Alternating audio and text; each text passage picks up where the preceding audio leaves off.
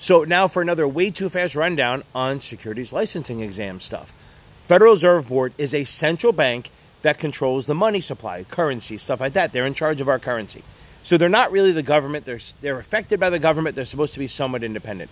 So they have four tools: discount rate, open market ops, reserve, and margin requirement. Those are the four main tools that they use to affect the money supply to either slow down or speed up the economy as needed. Their job is to try to prevent runaway inflation and to prevent like a fucking depression. So the couple tools I'll get through before I go to part two.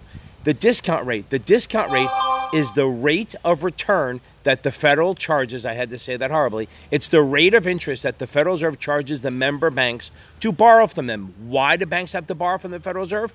Well, because when they go below their reserve requirement and they don't have enough money on deposit, they have to borrow it either from other banks at the Fed funds rate or from the Fed at the discount rate. So that's what the banks are borrowing from the Fed. If the Federal Reserve jacks that rate up, it becomes more expensive to borrow, and they pass those costs on to their customers. Auto loans, credit cards, stuff like that. There's a little delay, but that's the way it works. So if the economy's heating up and they want to slow it down, they will start jacking that rate up to make it harder to borrow, more expensive to slow down investment. Then if we're heading into a contraction or a recession, a long contraction, they're going to lower that rate to allow people to invest more, borrow more money, it costs less, and that should heat up the economy or stop the slowdown. Another one is open market ops, which I don't think I'll finish in time, but open market ops is when they buy and sell treasuries. The Fed will buy treasuries from the banks, and when I buy something from you, you now have money that you didn't before. So if you load the banks up by doing repos, buying the treasuries, you're giving the banks money. And the opposite is if you're selling it to them, selling the treasuries, they have to pay and they have less money. So let's make sure we got this. When the Federal Reserve is trying to goose the economy, increase it, they're going to buy treasuries from the banks, in effect giving them money, and then the banks will lend that out because that's what they're supposed to do. And since they have a lot of money, they will lower the interest rates because they want to get it out there. If now we're heading into an expanding economy, a tougher one where they're trying to tighten it down, they're going to start selling treasuries. The Federal Reserve is going to sell treasuries to the banks.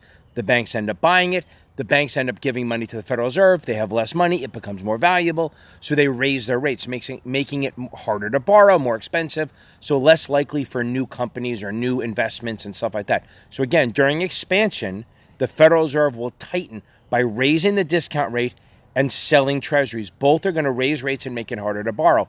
During a contraction, they're going to loosen by buying treasuries, giving money to the banks, and lowering the discount rate, which is going to make it easier to borrow and promote investments. Thank you.